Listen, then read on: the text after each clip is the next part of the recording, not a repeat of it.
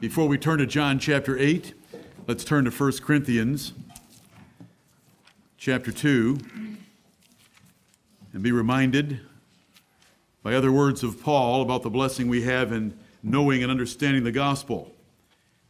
As Paul recounted the travail of our Savior Jesus Christ on the cross from Psalm 22, he made reference to Galatians 6:14, where Paul said, "God forbid that I should glory save in the cross of our Lord Jesus Christ."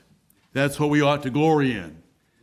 Churches and men and families are tempted to glory in all kinds of things, but it ought to be in the cross of the Lord Jesus Christ.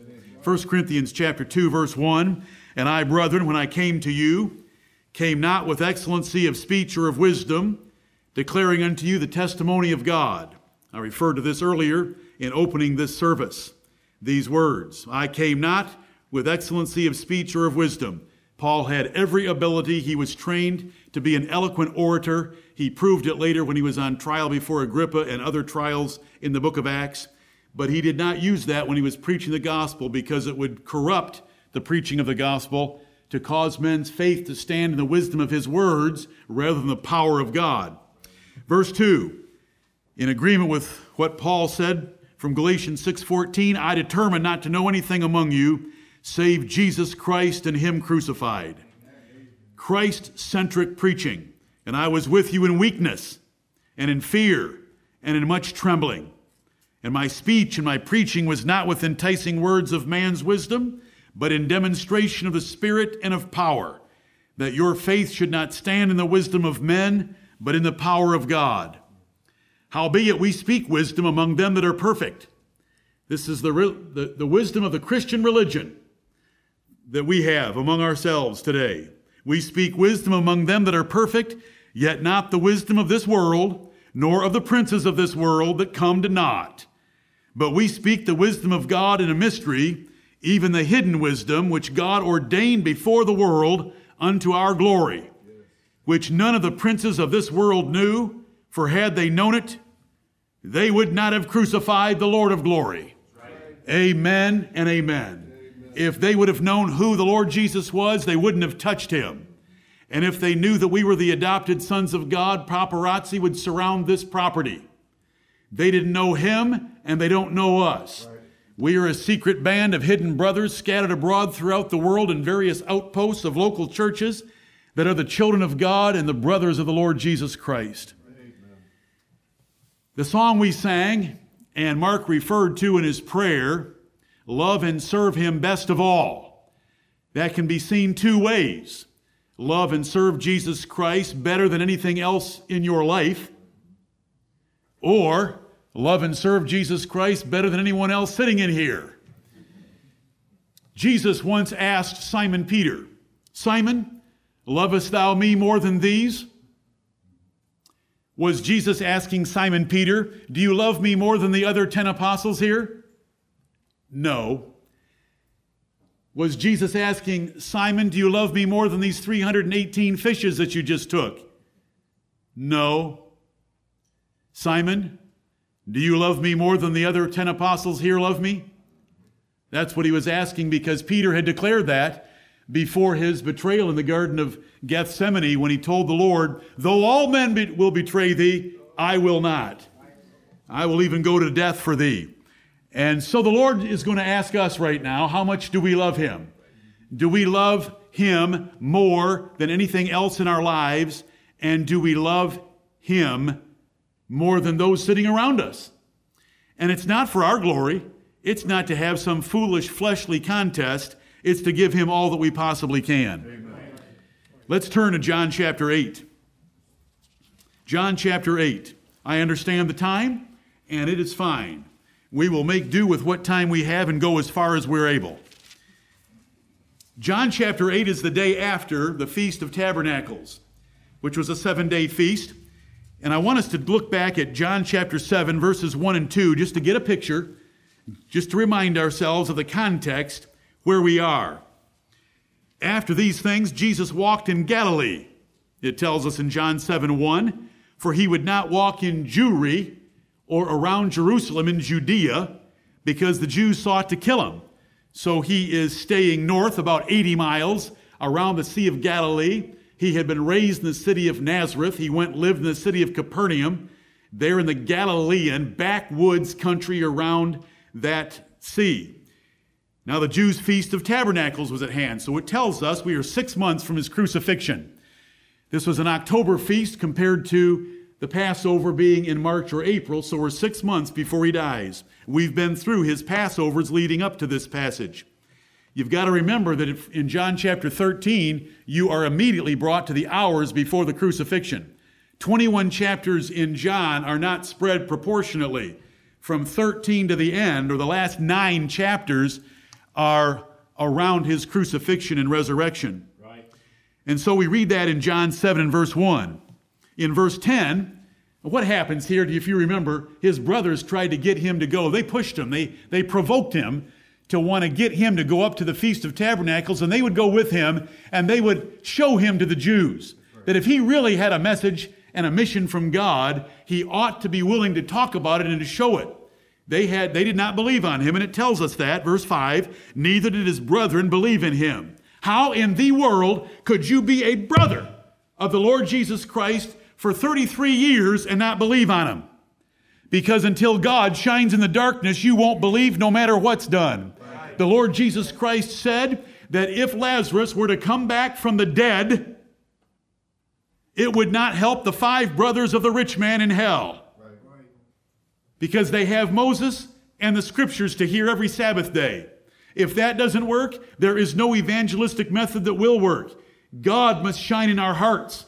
God must put life in our hearts in order for us to be vitally alive, to hear, to see, to believe, and to understand, and then obey. Right. So neither did his brothers believe on him, according to verse 5. In verse 10, Jesus does go up secretly to the Feast of Tabernacles after his brothers had gone up without him. And it tells us that in verse 10, but when his brethren were gone up, then went he also up unto the feast, not openly, but as it were in secret. Now about the midst of the feast, it tells us in verse 14, Jesus went up into the temple and taught. And so he comes in discreetly, but it's no longer discreet because he's in the temple where everyone is congregated to celebrate this ancient feast of Moses. And I want to share with you, we'll come back to it maybe if we have time, wonderful verses that are found in verses 15 through 17. Jesus was uneducated. They knew it. And so they said this to him. The Jews marveled, saying, how knoweth this man letters, having never learned? He wasn't one of the scribes. He wasn't a Pharisee. He hadn't been to seminary. He wasn't part of the ministerial association. He didn't have any continuing education units to his credit. Jesus had a great answer. Jesus answered them and said, my doctrine is not mine, but his that sent me. I didn't have to learn it. I didn't have to learn it from letters. God gave it to me. And brethren, that 17th verse, I don't want you to ever forget it. If any man will do his will, he shall know of the doctrine, whether it be of God or whether I speak of myself. And that is an important principle of understanding Scripture. Until you obey, God does not open your eyes further to see more truth. It is obedience that opens your eyes and ears and heart to further understanding. If you disobey, God is able to put scales over your eyes and to pull down a veil and hide truth from you, which he has done. God is indeed the author of confusion. He is not the author of confusion in his assemblies, because everything done in his assemblies is to be done decently and in order. Right. 1 Corinthians 14 tells us he's not an author of charismatic confusion in an assembly, because everything is to be done orderly. But he is the author of confusion from one end of the Bible to the other end, in darkening the eyes and judging men with blindness when they do not obey the truth that they are offered. And that is a serious warning to us, and I just wanted to get that 17th verse in again to remind you of it. In verse 21, we have the context explained why they still hate him.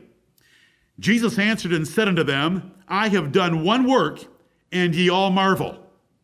They just accused him of having a devil in verse 20. He says, I've done one work. That one work is the healing of the paralytic at the pool of Bethesda from chapter 5. And because we have been studying through these chapters, we know that connection. And that's why they still hate him for having healed the paralytic. They didn't care about the paralytic. False teachers do not care about men except what those men can give them. Right. And they didn't care about the paralytic. Why didn't they care about the healing of the paralytic? Because Jesus had healed him on the Sabbath day. Yet, they would go and lead their sheep and their oxen to watering on the Sabbath day and violate the Sabbath, understanding that a violation for the benefit of a man was okay. They knew that. And yet they hate the Lord Jesus Christ for healing on the Sabbath. Then we come all the way down to his promise and prophecy of the day of Pentecost in verse 38.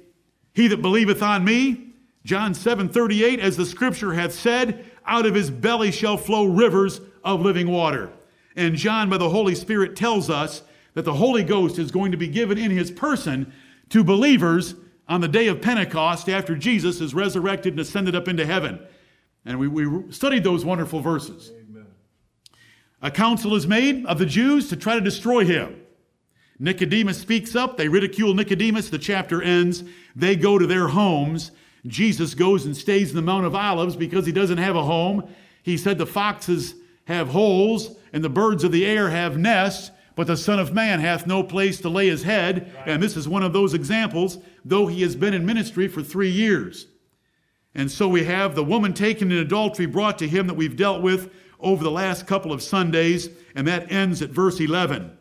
The modern translations of the Bible deny the integrity, authenticity, and inspiration of John 7:53 through John 8:11. They'll either remove these 12 verses or they'll put brackets around them and in a footnote state that they're ancient and revered manuscripts, Vaticanus and the Pope's Library and Sinaiticus from St. Catherine's Monastery on Mount Sinai don't have them. Everything else does, but they don't. And we went through all that. God's preservation of his scriptures and why we would preach John 8:1 through 11 because it's in the Word of God. And I told you why, that it had been taken out of translations where the scribes were not all that intelligent or conscientious about Scripture, how that the early lectionaries had taken this passage out to make the reading on the day of Pentecost without adultery being brought into it.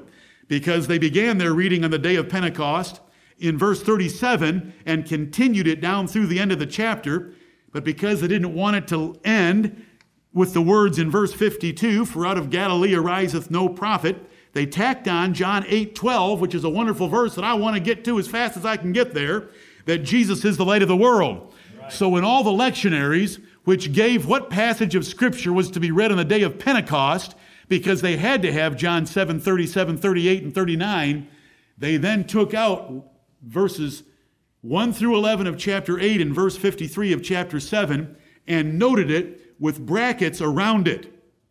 And so, when textual critics of the modern MTV generation find a manuscript with notes around 753 through 811, they jump to the false conclusion that there was questions of the authenticity, inspiration, or integrity of those verses, but that wasn't the case at all. Right. And John William Burgeon has wrote an incredible work 150 years ago showing from those lectionaries exactly the error that was made.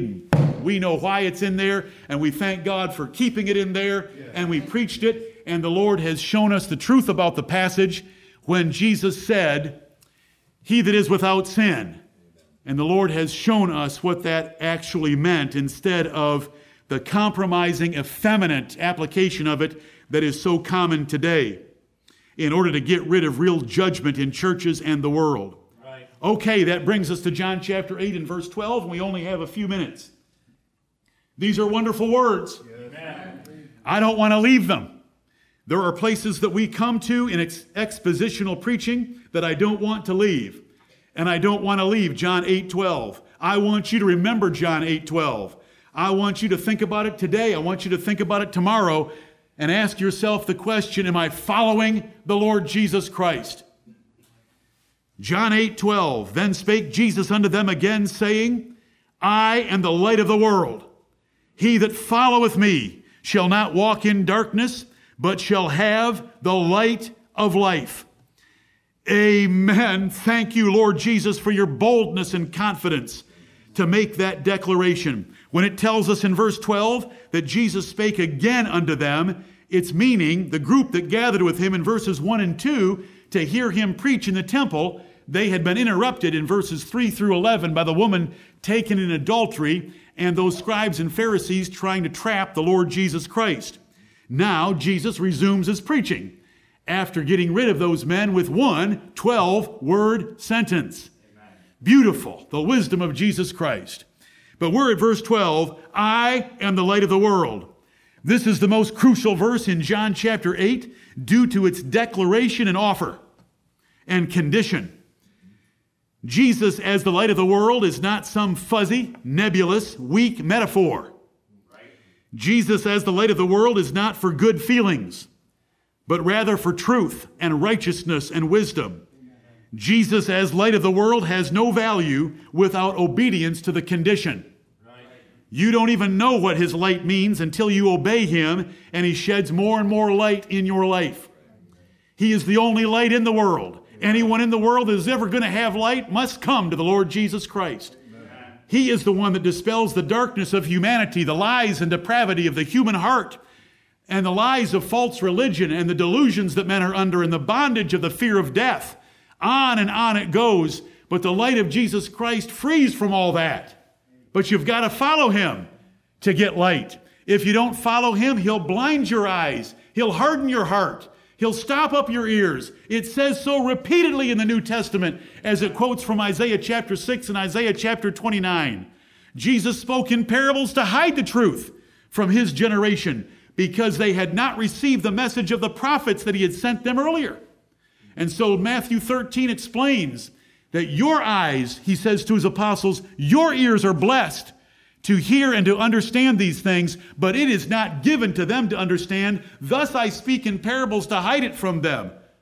Lo, beware, woe is us, if the Lord ever turns against us that way. Right. And he will turn against those who make anything but his Son the center of their affection and the center of their attention and the center of their preaching and their living. Right. Lord, help us. Save us from ourselves. Yes.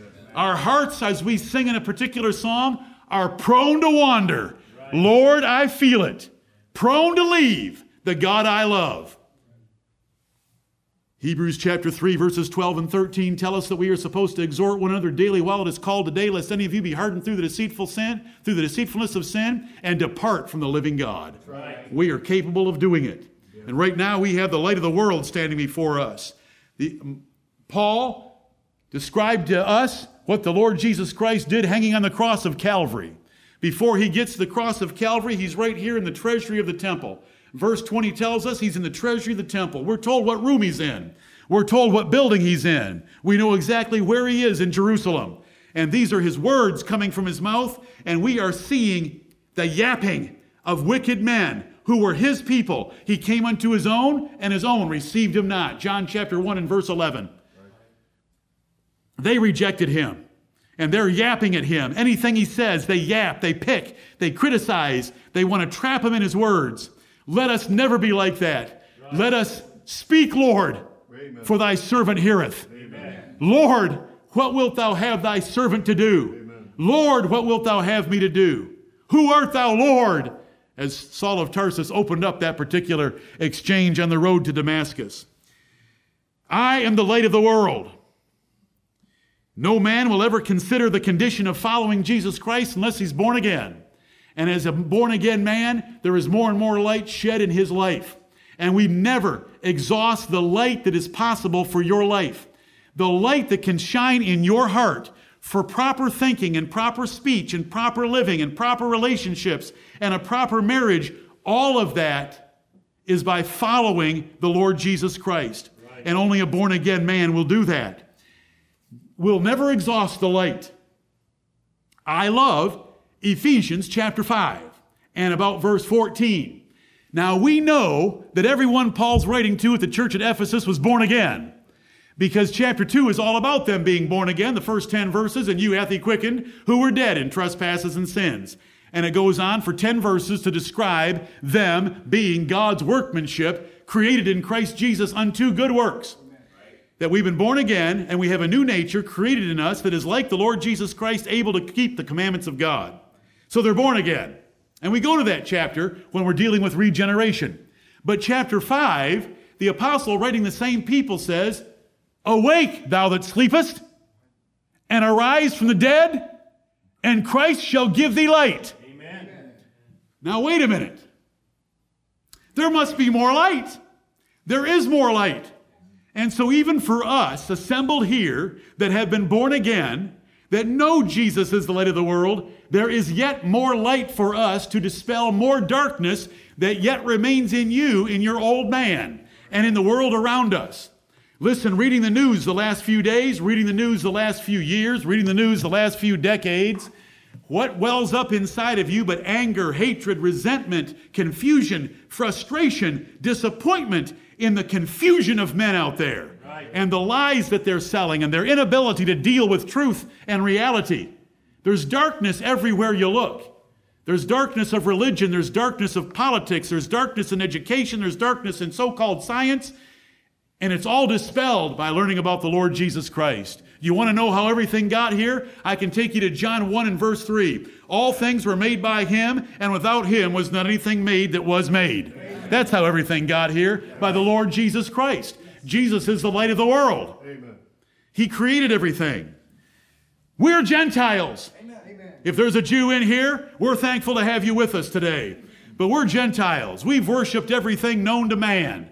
From the sun to dog to the fleas on the dog's back. We've tried everything. We've tried crocodiles. We've tried Stonehenge. We're Gentiles. But a great light has shined. Amen. The Lord Jesus Christ came, and he did not limit himself just to the Jews, though that was the primary object of his ministry. And then he sent his apostles into the world, and they turned the world upside down trying to get to us. Right. And they did get to us. Amen. And that gospel has made its way to the Piedmont of the Carolinas. Amen. And we know it today because of Paul, who was the apostle of the Gentiles, ordained Timothy and told Timothy to find other faithful men who would be able to teach others also. That's 4 generations of preachers. We believe in the ministerial succession of God's ministers, and they have brought us the light of the Lord Jesus Christ, but he himself is the light of the world. Right. Thank you, Lord, for saving us Gentiles.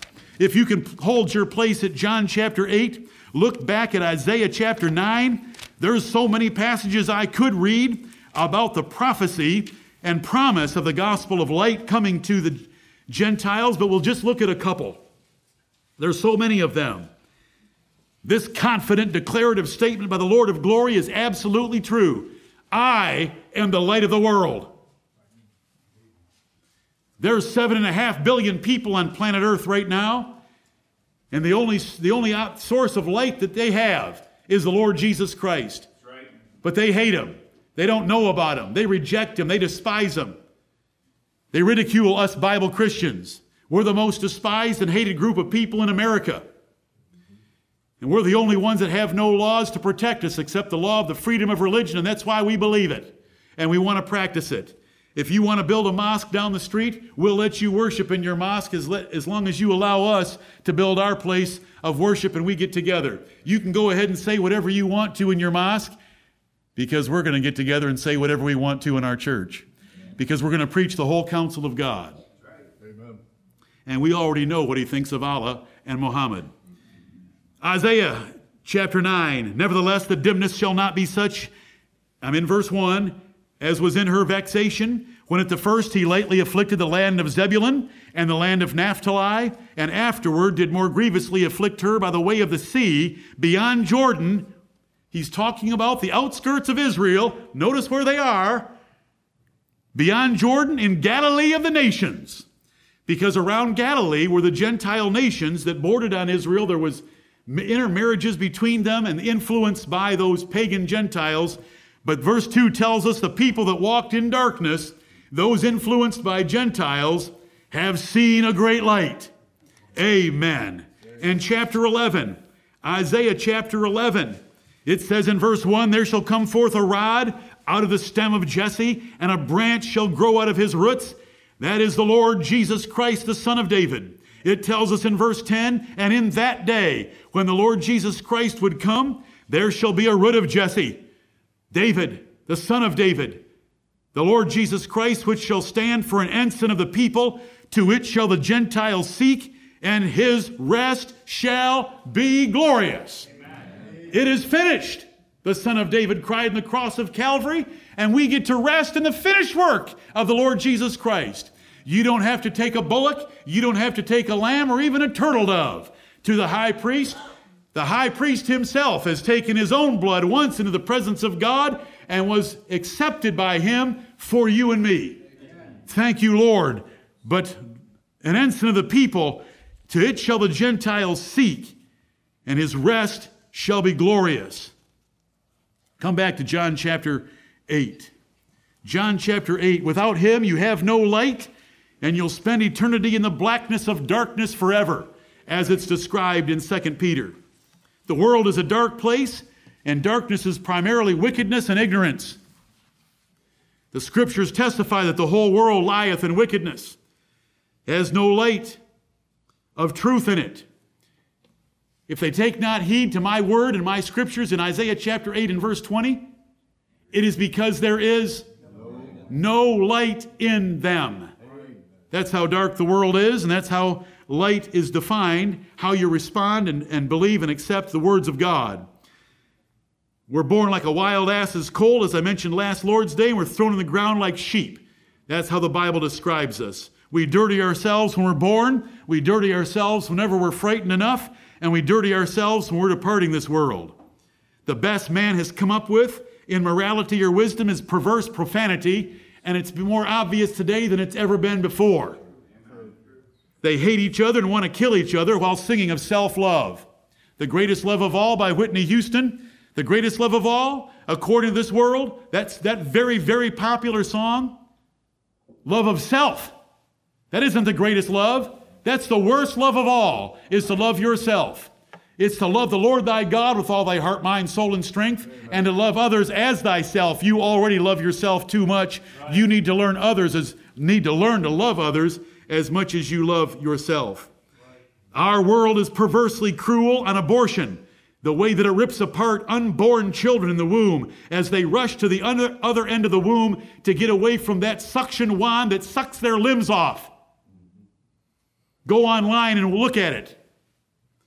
You can do that now. Divorce for any cause, sex without love or commitment, unions, intimidating and threatening companies to take away jobs, taxation, punishing savers and rewarding debtors, marriage, same-sex marriages, are you kidding me? Transgendered children, and so forth and so on, burning bodies in America like we're Hindus. Are you kidding me? Cremation?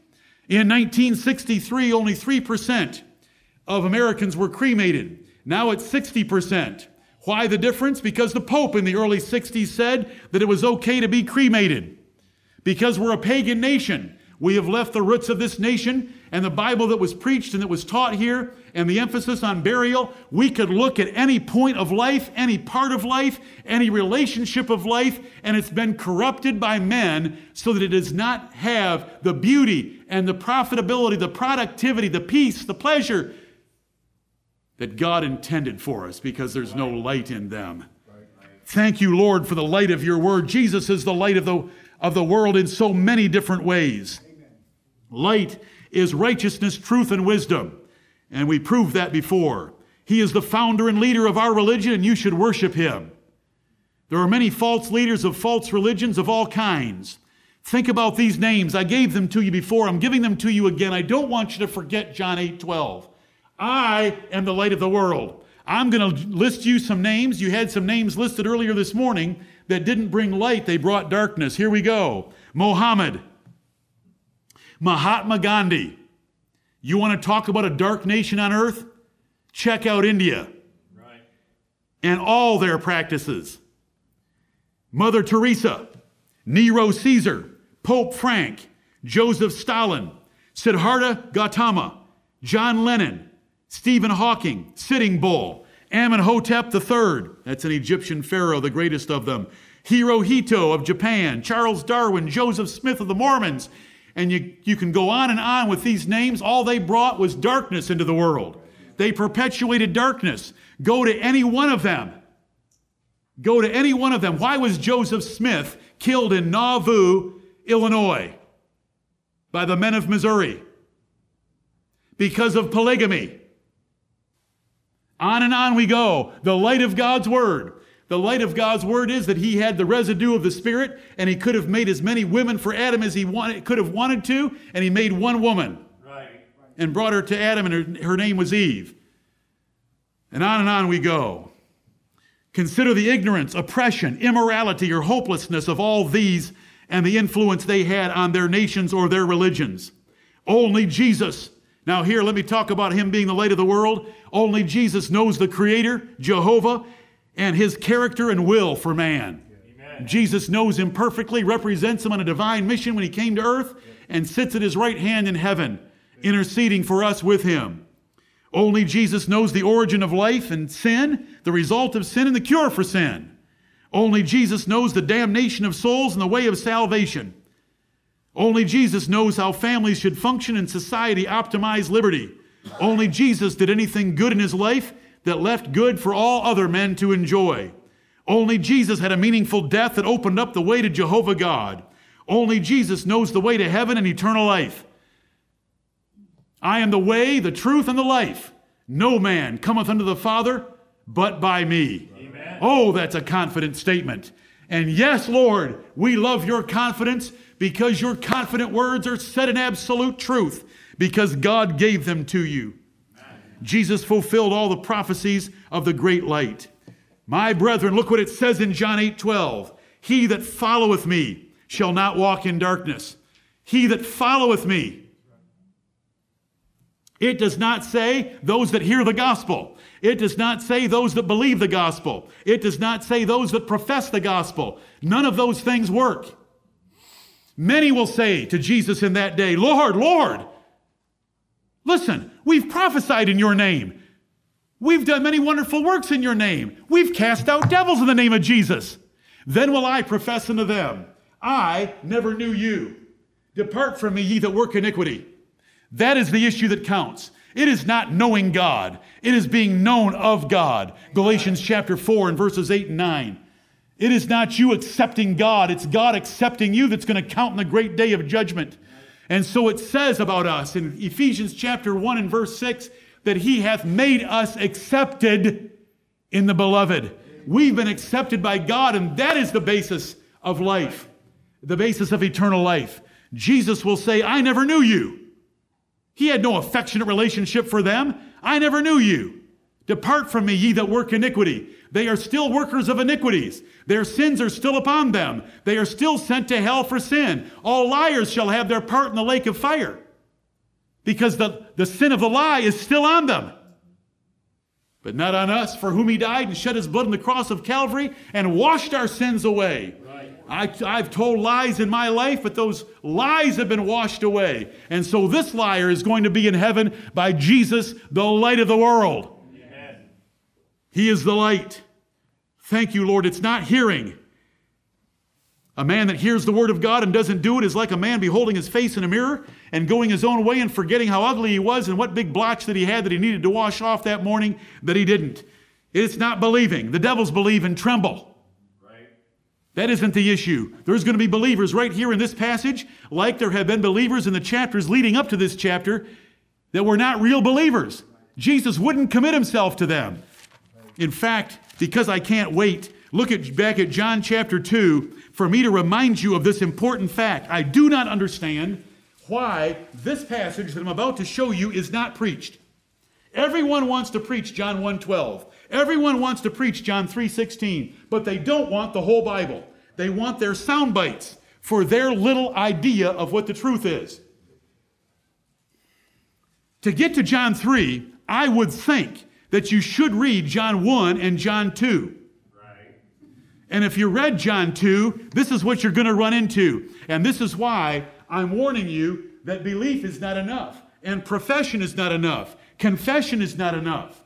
1 John 2:4, same writer, wrote, He that saith, I know him, and keepeth not his commandments, is a liar, and the truth is not in him.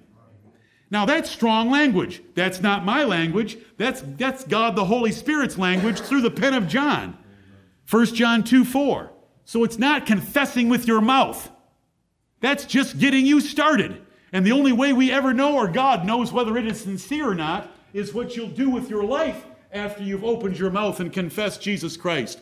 Confessing with your mouth doesn't do anything. Lord, Lord. They're confessing. They're confessing Jesus is Lord, and it gets them in hell. It's a changed life. We don't earn our way into heaven. God regenerates us by the power of the Holy Spirit, but that power of the Holy Spirit in our lives, if it's there, should change our lives. And then he brings the gospel to us, and it should change our lives. John chapter 2, verse 23. Now when he was in Jerusalem, at the Passover, in the feast day, I want you all there. I hear pages turning. John 2:23. Now when he was in Jerusalem at the Passover, in the feast day, many believed in his name when they saw the miracles which he did. But Jesus did not commit himself unto them, because he knew all men and needed not that any should testify of man, for he knew what was in man.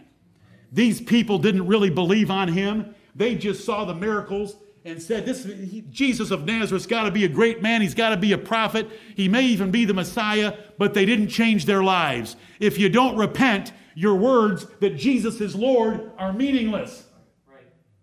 If you don't change your life, and there's people in the Bible whose lives were changed by meeting Jesus. Amen. Zacchaeus was up in a tree, a sycamore tree, because he was a man of short stature. Jesus came along. He jumped down because Jesus called him down and said, I want to have lunch with you today. The crowd murmured because they all knew that he was a scoundrel. He was a financial scoundrel. He was a publican, a tax collector for the Roman government.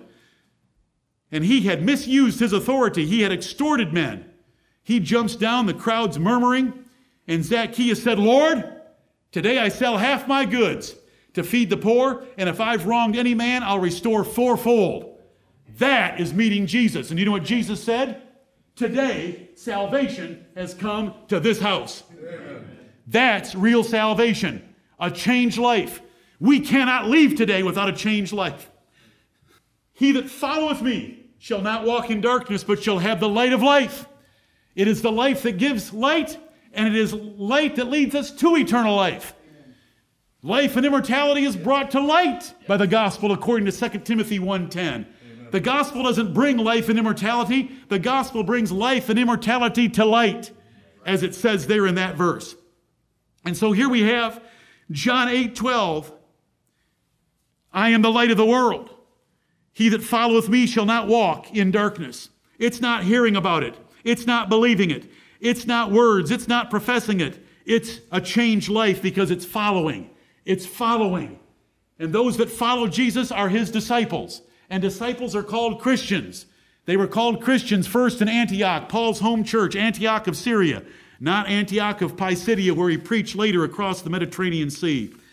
Following Jesus means that you change your life according to his direction for your life. And the Word of God, it touches every part of our lives. And we want to follow him in every one of those parts. A true follower of Jesus, a real disciple, continues in his word. And that we're going to get to that if we can today. I know we're not making progress right now. But John 8, verse 31, if ye continue in my word, then are ye my disciples indeed. Who did he say that to? Another group of men that are called many that believed on him. But they didn't really believe on him. And he is going to confront them directly. And it tells us in John 8:31, then said Jesus to those Jews which believed on him, if ye continue, which you can't do with a decision. This decision for Jesus stuff, there isn't a single verse in the Bible about it.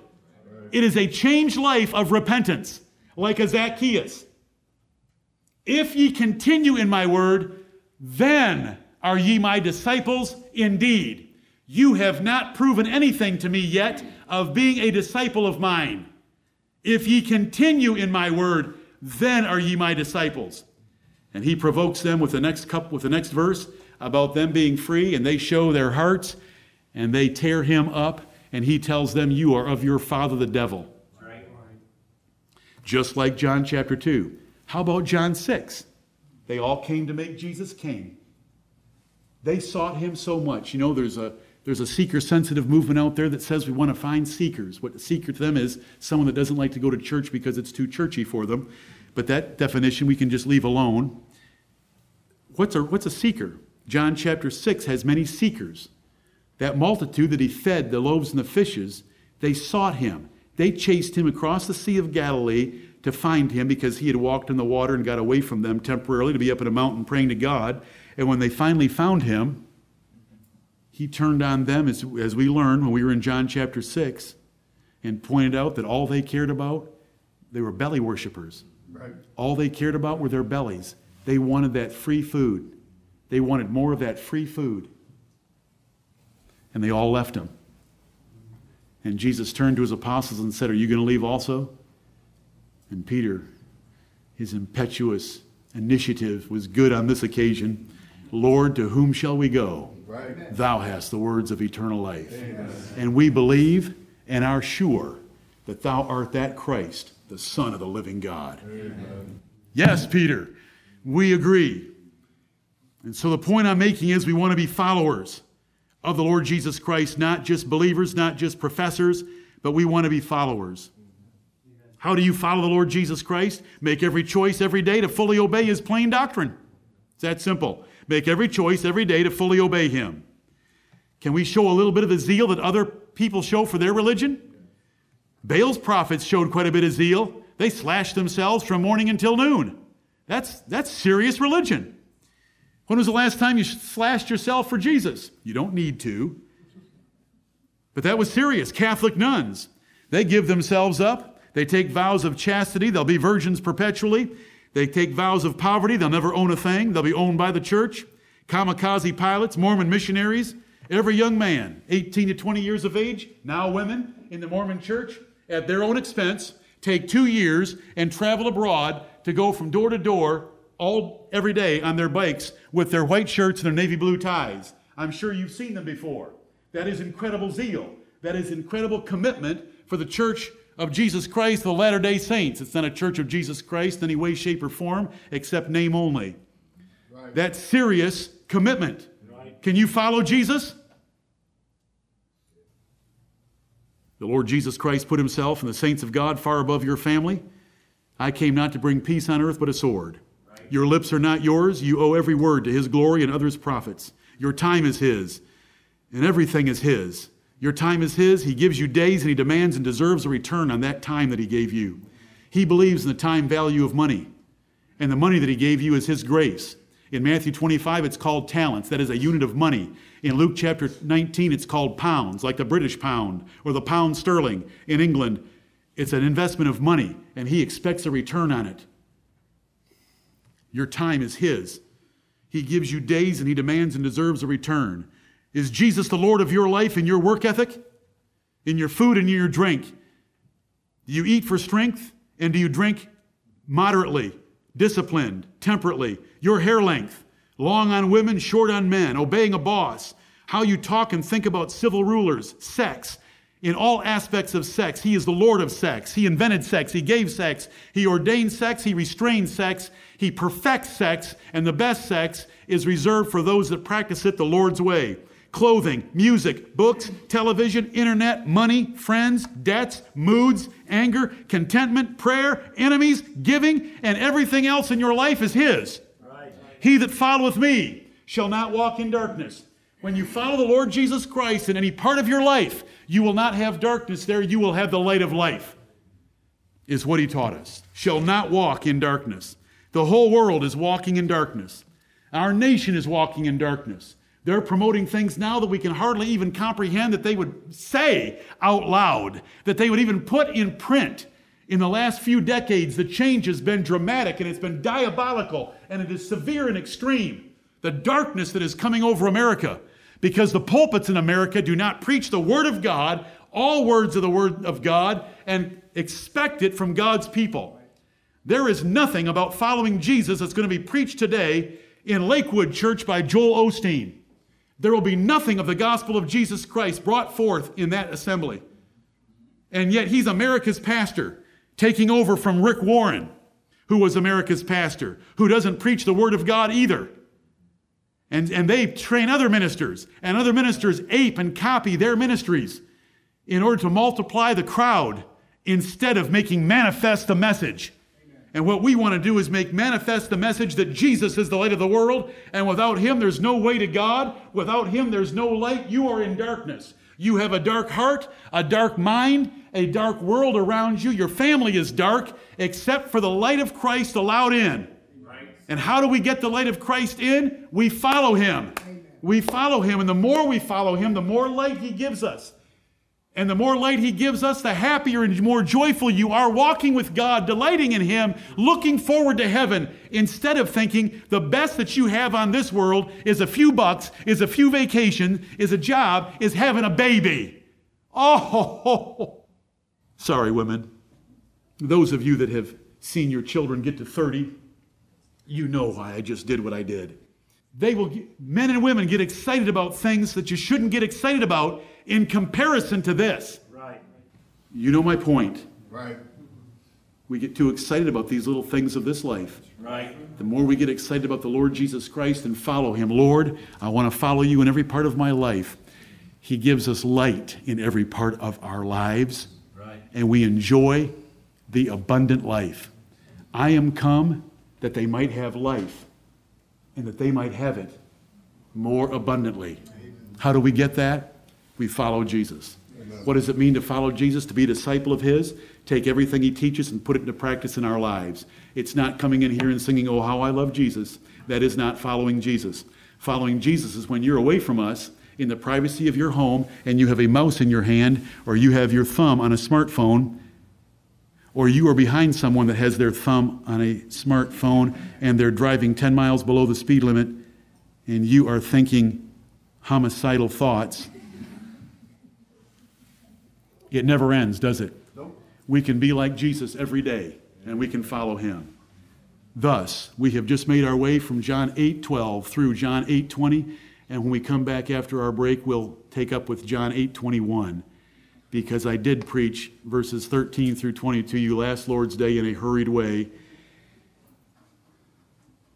It's just an exchange between Jesus and the Jews. It's very simple to understand. There's nothing profound in it that you can take home as practical and as important as verse 12. Right. Do not misread anything that I just said. The verses 13 through 20 are God's words, and I love every single one of them. But verse 12 is the most important verse out of 59 verses in John chapter 8. Jesus is the light of the world, and there is no light anywhere else. And the way to have that light is to follow him. And you'll walk in light and not in darkness, because he'll dispel it all if we'll follow him. May the Lord bless the preaching of his word.